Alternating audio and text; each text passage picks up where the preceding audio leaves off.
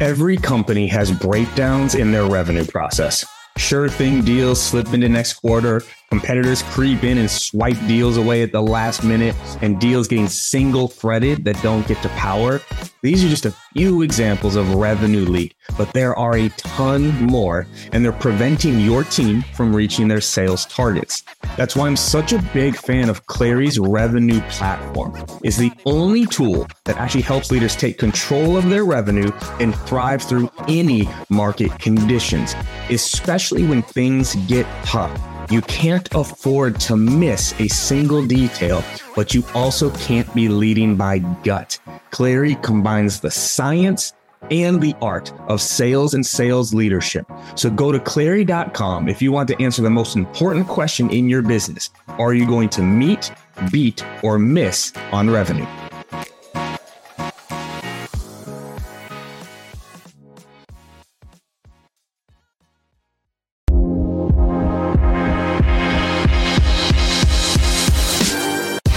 Welcome to the Live Better, Sell Better podcast with your host, Kevin Dorsey of Inside Sales Excellence, the #1 Patreon group and YouTube channel for tech sellers and tech sales leaders, where we dive in deep for tactical advice on how to book more meetings, close more deals faster, and lead sales teams to success.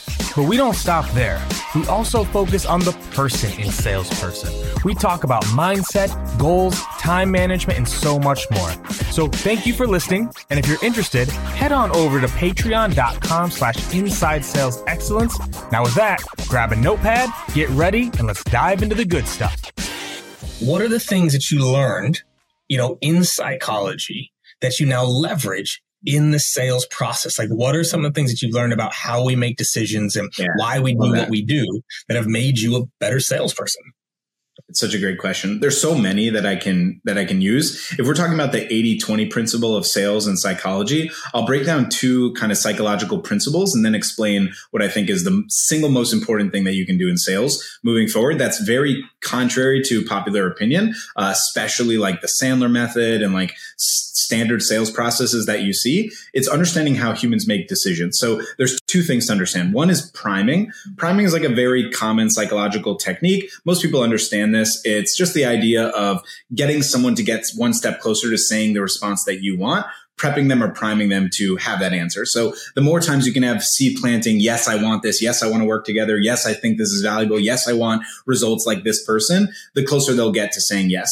Priming is not any sort of like factual, scientific based method. It's simply just a psychological element of how human beings decide upon things. And this is now the next step, which is called a heuristic. So the idea behind a heuristic is basically a mental shortcut to getting to your brain working faster. A great example would be if someone asks you, what's your favorite color? If you have been primed that day that you've seen blue way more than you've seen any other color, and you don't have a very strong answer right off the bat, you're more than likely going to say blue. Is that the case every time? Of course not. But this is what we call a representative heuristic. Like it's what is representative of what you have seen today is the answer that you're going to have, right? There's also this idea of biases, right? Like the idea of what's available to you on a heuristic, and also like your decision-making bias, your self-fulfilling prophecy, all of those things we can get into at a different time. But those things are really important as well in terms of urgency, which we can dive into if you like.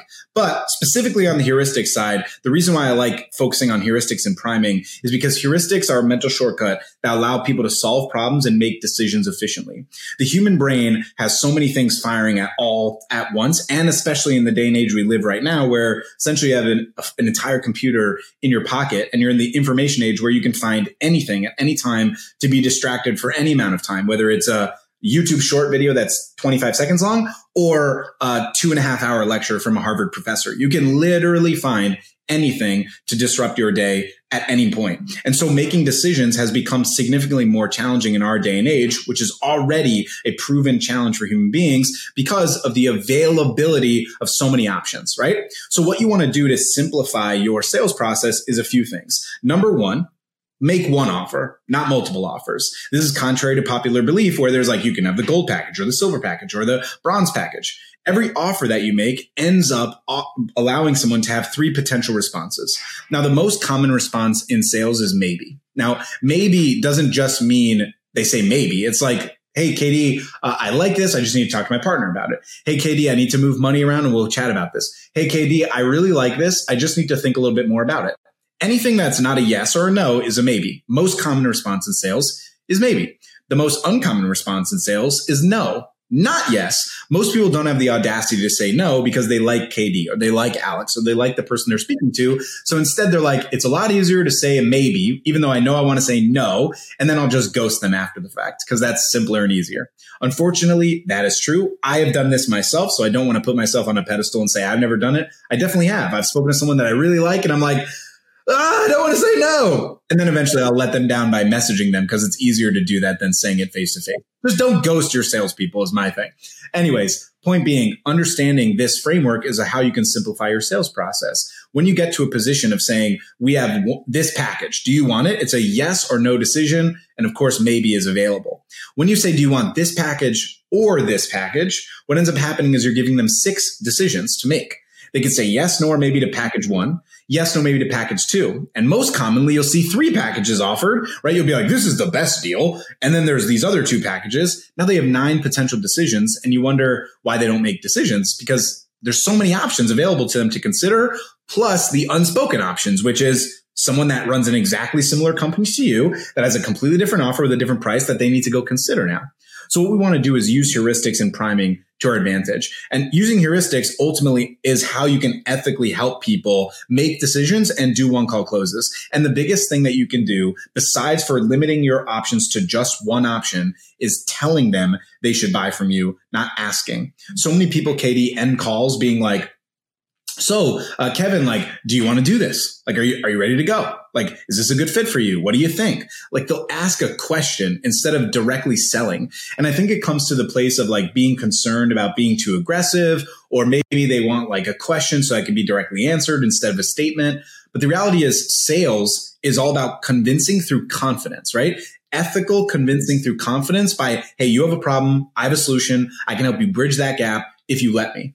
By offering them a question of what they think at the end of the call, you're providing them an option to say no when really you already know the answer, which is if you're an ethical salesperson, you'd only get to this position if there was only one solid answer they should have, which is yes. So at the end of the call, when you say, hey, Kevin, this is a no-brainer decision. It's why you got on this call. It's $3,500 to achieve this result. This is exactly why you're here. You need to do this. And then you stop talking. It gives them the reality of saying, I've just been sold. Now you sold them. Now you did your job by shortcutting them on a priming scenario where now their brain is thinking yes, yes, yes, yes, yes, instead of having to overanalyze. When you give them the option of saying, what do you think, Kevin? Now they have to think, well, what do I think? Right? It's very rare for most people to be like, yes, right off the rip, because most people are not like that for decision making. It's why every human being resonates with this comment, right? It's like, okay, hey, babe, what do you want to do for dinner tonight?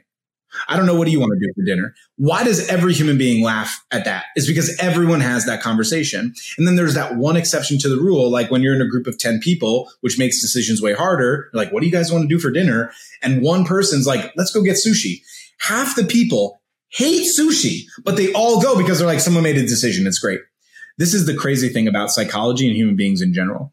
People want the freedom of choice, right? And it's really important, especially in the United States, like patriots and like the amendments. And it's really important. Like people want the freedom of choice. They want the right to choose. The crazy thing is though, they don't want the burden of choice. Think about what I just said. They want freedom of choice, but not the burden of choice. They will still have freedom of choice if you tell them to work with you because they still have the freedom to say no. But by giving them the burden of choice, you're doing them and yourself a disservice because now you're basically asking them, hey, babe, where do you want to go to dinner? And they're like, I don't know. Where do you want to go to dinner? Why did you tell me where you want to go? So telling someone to work with you is infinitely more impactful. And there's no script or method that you're supposed to do that's like some Harry Potter abracadabra magic that's going to force them to pay you on your credit card. The real thing is being convicted, like really believing in your product. And last thing I'll say in this that I think is key, because it's specific to understanding like how human psychology works, is the reason why a lot of people, when I say this, they'll listen to me, Kevin, they'll listen to me, KD, they'll listen to the idea of saying we should like tell the prospect to do this. And then on the very next call, they do the same thing they've always done, which is, okay, Michelle, like, what do you think? And they know it. They hear me in their head and they still don't do it. And the reason why is because they're uncomfortable. They're afraid that if they go to the point of saying you should do this with conviction, that they're going to come off too aggressive. And what ends up happening is you've created like this weird machination in your mind that sales is a bad word, that telling someone to do something with conviction is a bad thing. It's like, that's the antithesis of sales, right? You want to believe your product so much that you tell them what to do because it's beneficial for them. And this is why it's so key. Now, a couple bad apples, like charlatans that sell snake oil, have made a bad experience for people that don't sell snake oil. But when you try to think in your mind that you have control of the perception of the other person, you're misreading and misunderstanding how human beings think. Why is politics so incredibly divisive?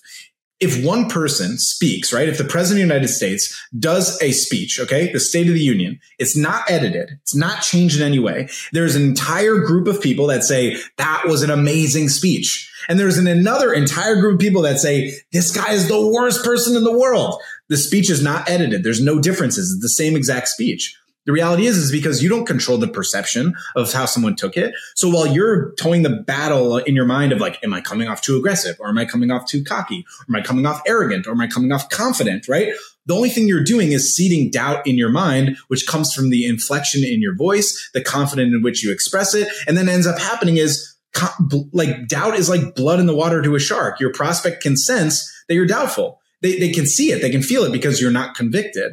So instead of worrying about whether you're coming off as confident or cocky, just simply be confident with your intention. If someone says that you're coming off cocky or arrogant, that's on them. That's not on you.